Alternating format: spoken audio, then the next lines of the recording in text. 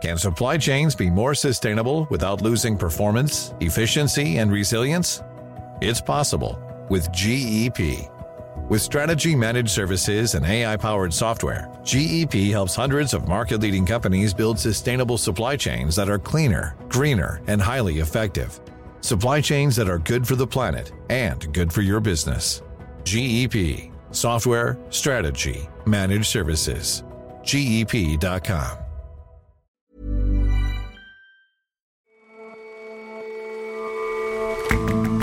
Hello and welcome to The Intelligence from The Economist. In New York, I'm John Fassman. Every weekday, we provide a fresh perspective on the events shaping your world. 36 years ago, world leaders signed the Montreal Protocol, which limited the use of chemicals that damage the Earth's ozone layer. It proved successful, but whether it provides a model for future climate accords is another question. And when the pandemic began, many economists saw automation as a solution for businesses, just as many workers feared being displaced. That displacement hasn't happened. We'll explain why.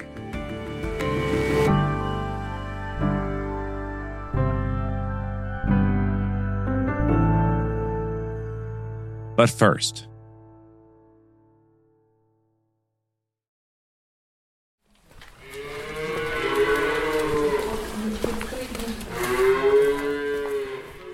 in the middle of October, I went up to a farm near the city of Chernihiv in northern Ukraine, owned by Grigory Tkachenko, a farmer. It's a really big farm, about 1,500 hectares. And he was forced to flee the farm when the Russians invaded. They occupied it for several weeks in March and early April. Yeah, they don't have the roof and they are complaining. And they are saying to me, why don't you do the ceiling for us? You're a bad owner. In the fighting for the farm and in the occupation by Russian troops, a lot of buildings were destroyed. Shells landed on his territory. He's got an entire field full of 220 millimeter rocket casings. Matt Steinglass is The Economist's Europe correspondent. They knocked the roof off of his cow shed, tore big holes in the office, and destroyed the automated cow milking facility that he had. A bunch of Russian soldiers sort of bivouacked in what had been the office and left behind a real mess, in addition to some pulpy Russian war novels.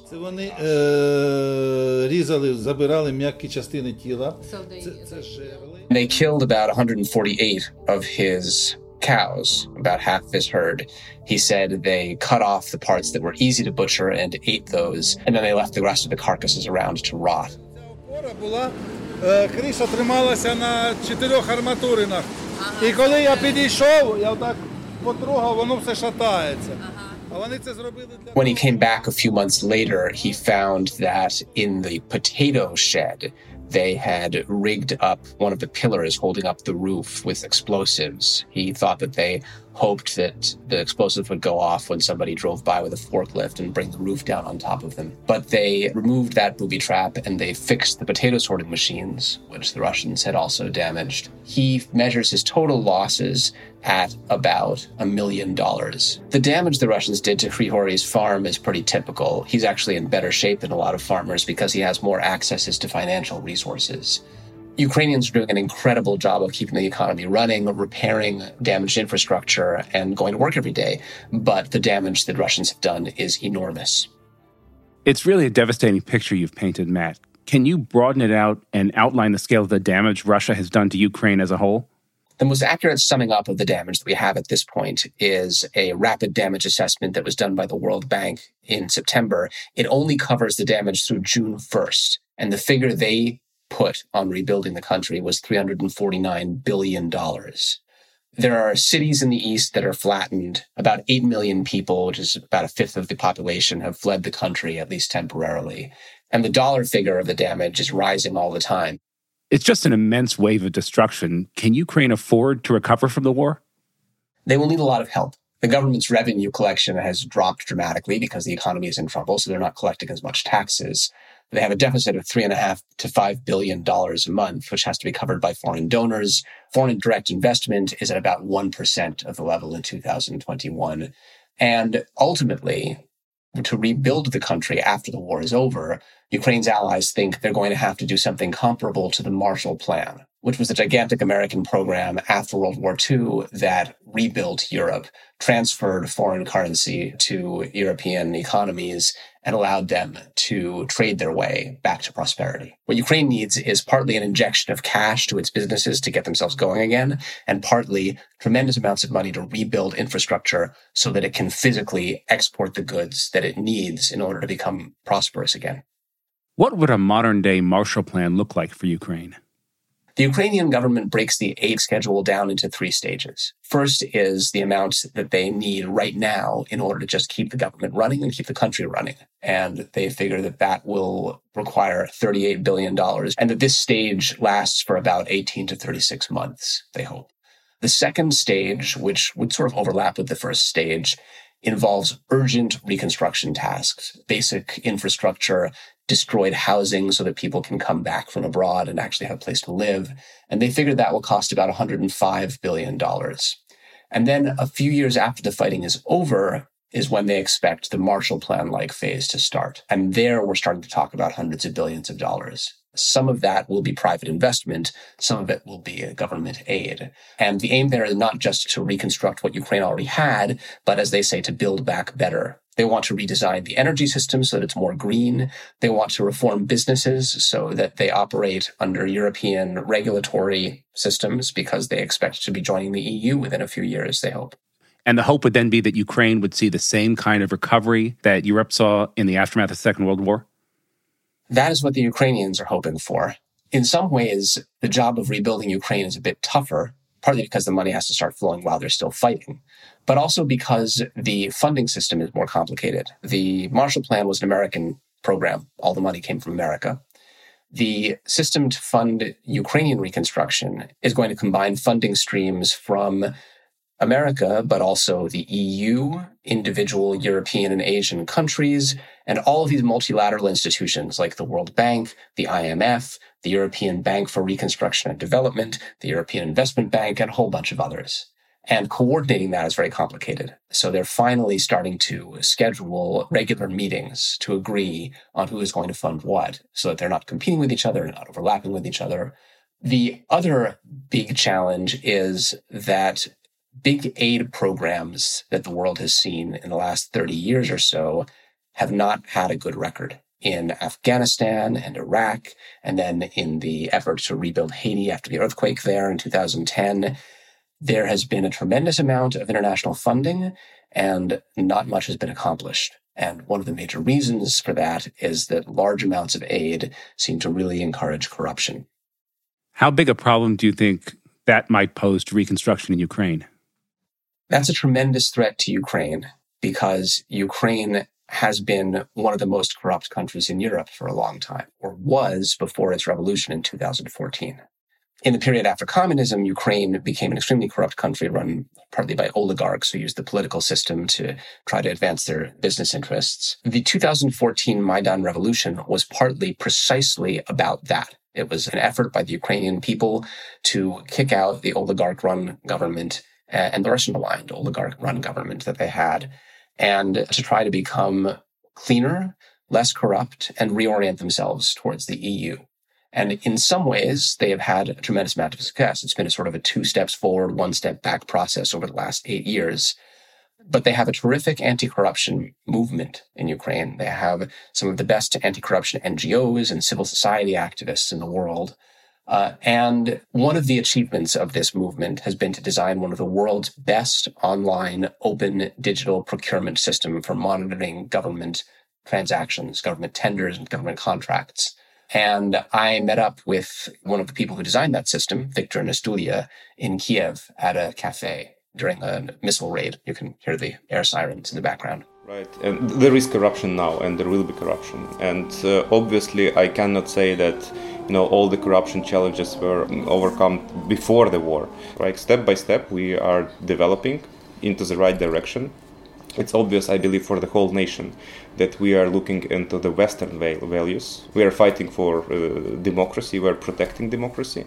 And one of the other reasons to think that Ukraine may be able to resist corruption in its reconstruction program is the tremendous upsurge in patriotism and national unity that's happened because of the war. At this stage, engaging in corruption feels a bit like treason in Ukraine. And when analysts of corruption talk about how you change corrupt societies, they talk about windows of opportunity. There's a really interesting report that was put out by USAID, the American aid agency, in September. They call it a decluptification guide on how corrupt countries move on from their corruption problems. Sometimes you get a big political sea change, and that's a window of opportunity when things can change. They think of the 2014 revolution in Ukraine as one of those windows of opportunity, and this war right now is another one. That's good news in a sense, but the scale of the problem is still enormous. How optimistic are you, Matt, about Ukraine's post-war prospects? I am extremely optimistic about Ukraine's post-war prospects, especially because of that upsurge in patriotism. Ukraine feels like a real nation now. To whatever extent it was a divided society before, it now feels like a unified country with a real sense of itself and a real government. And I think that enthusiasm spills over into governance, it spills over into society, and it spills over into business enthusiasm. One of the most important things that the Marshall Plan did was to give Europeans the sense that the Americans were going to backstop them. It gave them a sense of reassurance that there was going to be a future for their economies. They could take risks. Taking risks means you can invest. And that is what the reconstruction plan in Ukraine needs to do. It needs to provide the infrastructure conditions for investment to take place. It needs to provide insurance so that business investors feel comfortable putting their money into Ukraine. It needs to give the Ukrainians the security to feel that they can go ahead and rebuild their economy, which is what they want to do. All right, Matt, thanks very much for your time today. Thank you, John.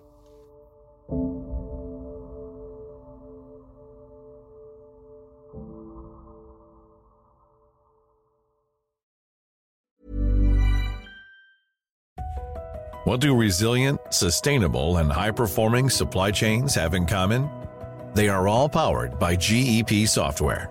Built on GEP Quantum, the AI-powered low-code software platform for procurement, supply chain, and sustainability, GEP software helps market-leading companies worldwide achieve breakthrough performance and results. GEP, helping the world's best companies do better. Visit GEP.com.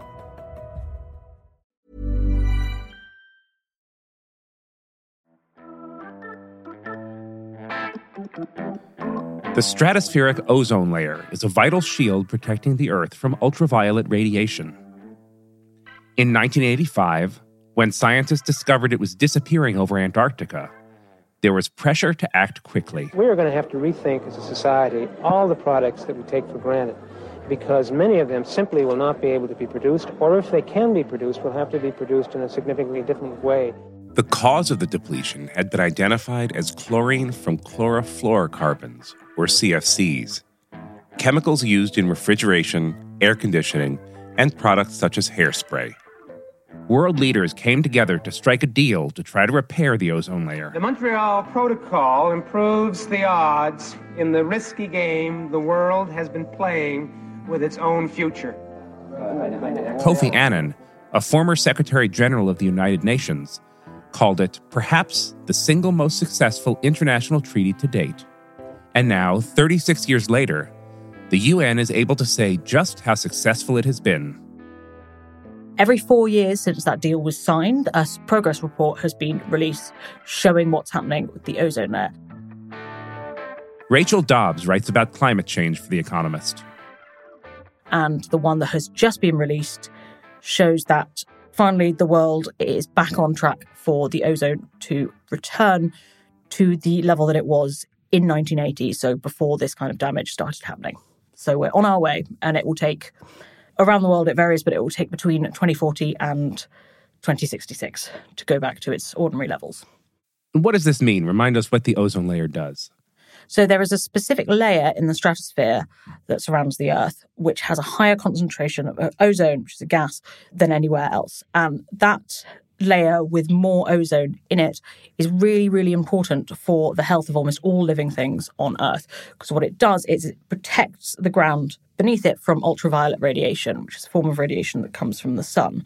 And too much ultraviolet radiation, it can be incredibly damaging. In humans, it causes sunburn in the short term, which over the long can turn into various types of skin cancers. It can also be very damaging for the eyes. It causes cataracts, and that has been linked to certain immunodeficiency disorders. It's also damaging for plants. It can lower crop yields, and it can be very destructive for organisms in the ocean like fish or zooplankton, which form the basis of a huge amount of food chains. And the reason that it was previously being damaged and depleted was because of the use of certain chemicals called chlorofluorocarbons. So how has that reduction in CFC use affected the ozone layer? So by slowing the rate at which the ozone layer is being damaged, it has meant that a level of protection from ultraviolet radiation has been left. Whilst it's obviously hard to kind of calculate a benefit that hasn't happened, there are several models and studies that look at what they call a world avoided, which is a world in which the ozone layer remains depleted. And in terms of health, one estimate by American scientists is that the Montreal Protocol and doing away with CFCs meant that by the end of this century, 443 million cases of skin cancer will be avoided. And have there been any other consequences of the world's cessation of using CFCs? Yes. So whilst the Montreal Protocol was specifically looking at ways to stop ozone depletion, it has actually had a really wide-ranging consequence on the level of greenhouse gases in the atmosphere. So CFCs have a very potent greenhouse effect, which means that they block the heat from Earth dissipating back into space and trap it there, and that contributes to rising temperatures. By doing away with this one source of greenhouse gases, we have avoided having even more temperature rise than we're currently seeing.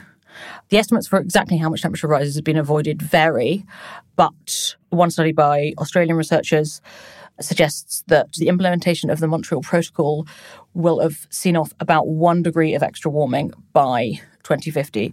And to put that in perspective, we currently are at around 1.3 degrees of warming since before 1900. So, that would be almost the level again of the global warming that we've already seen. And actually, The Economist ran an analysis on this a few years ago, and it found that the Montreal Protocol was the most effective and efficient global warming and emissions reduction policy ever enacted, because it essentially got rid of the equivalent of about 135 billion tonnes of carbon dioxide, despite that not being the set goal of the agreement. There are, though, some complications. So the CFCs that have been phased out had to be replaced by something. Humans still needed refrigeration, they still needed air conditioners, and so on and so forth. So they were replaced by something called hydrofluorocarbons, which are a man-made chemical that does not deplete ozone and is also used in fridges and stuff like that. However, these also do have a potent greenhouse effect. So putting them into the atmosphere, whilst we got rid of the CFCs, we are still putting in something that has somewhat a greenhouse effect and therefore is damaging. So, Rachel, are there elements of the Montreal Protocol that can be successfully copied elsewhere when it comes to climate change mitigation? So I would really like to say that there are, because, I would really like other parts of climate negotiations to go forward and be successful. And when this report came out, quite a few of the voices around it, including the head of the World Meteorological Organization, said, this is an example of what can be achieved in climate action if everybody works together. And whilst there's certain stuff, it doesn't actually quite work as a template overall. Basically, the Montreal Protocol is incredibly good as an agreement to stop the use of these specific type of chemicals, which is chemicals that it is incredibly obvious that they come from man, and chemicals which, while useful, do not form the backbone of sort of whole economies.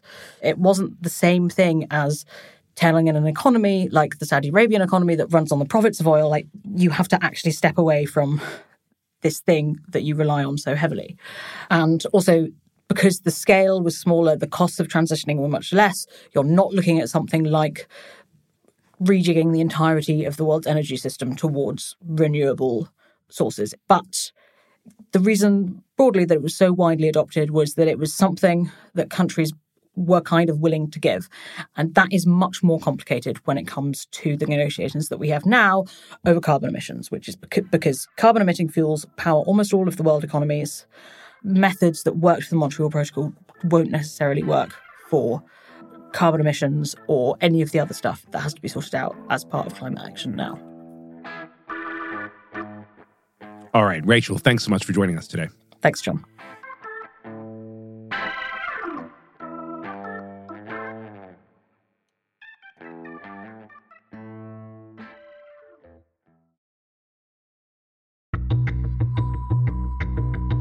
When COVID-19 swept across the world in early 2020, shutting factories, restaurants, and stores, economists and workers began to wonder what would happen to people's jobs. In particular, they worried that automation might take some jobs in the post-pandemic workplace. Almost 3 years on, it's becoming clear that what many people predicted hasn't happened, at least not yet. When the pandemic hit in 2020, there was a lot of talk among economists about what would happen to people's jobs. Callum Williams is a senior economics writer at The Economist. And in particular, there was fear that a wave of automation was going to sweep over the labour market, leaving lots of people structurally unemployed. So you had some famous economists who went in front of Congress and asserted that, in fact, this was already happening and that robots were being brought in unprecedented numbers and were taking people's jobs. In early 2021, you had a big research paper from the IMF, which came to similar conclusions. Where we are now, 2 years on, is that it's about time to look at whether those predictions were correct or not. And why did they believe this? Why did people think the pandemic would result in more automation? So there are two reasons. One is based on what happens in regular recessions. It's often an opportunity for companies to try something different. They look at new ways of working and new ways of using their labor force. And what that has meant typically is that more jobs than normal get automated away. So companies invest in machines and people's jobs are eliminated. So that's the first reason. And the second reason is to do with the pandemic itself. There was a belief that companies were concerned that workplaces were going to be sites of COVID spread. And so what they would do is that they would buy more robots that could take the place of humans, because robots, of course, don't get sick. So a couple of years on from those predictions, how do they look?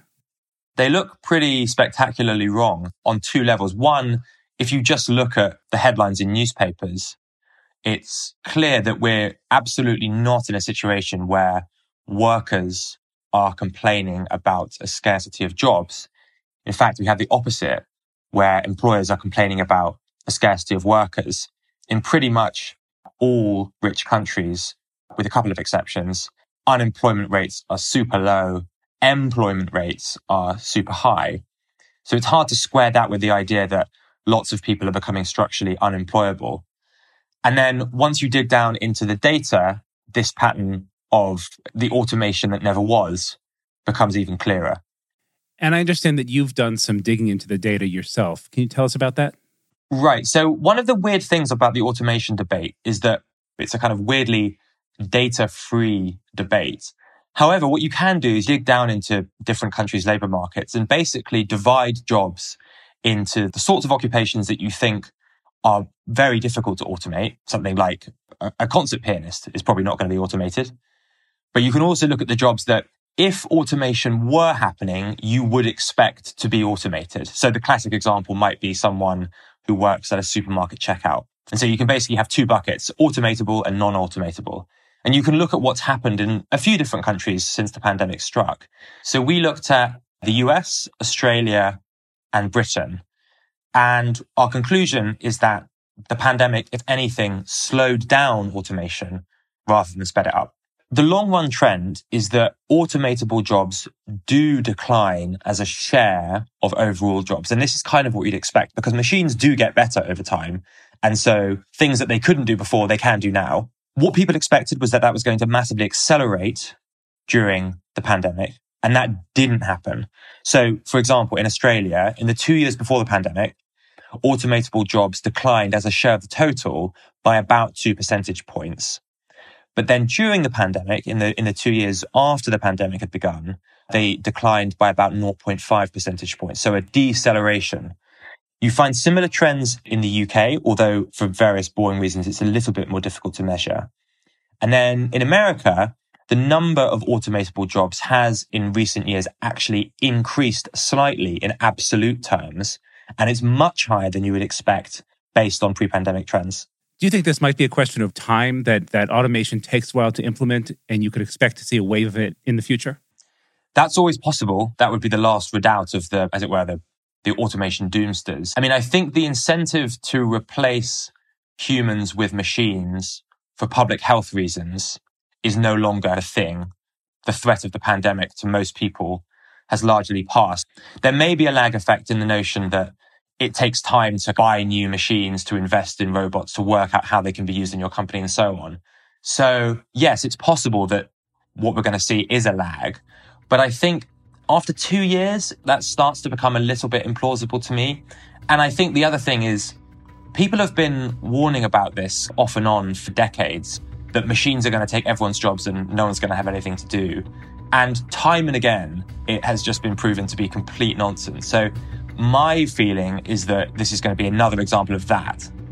All right, Callum, thanks so much for your time today. Thanks.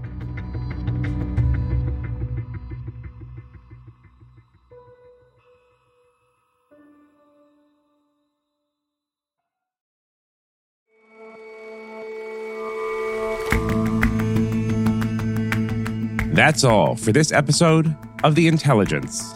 Let us know what you think of the show. You can get in touch at podcasts@economist.com. And you can subscribe to The Economist at economist.com/intelligence offer.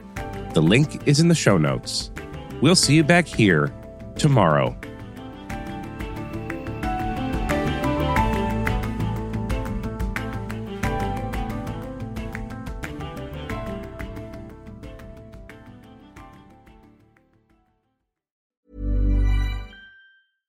GEP AI-powered digital transformation.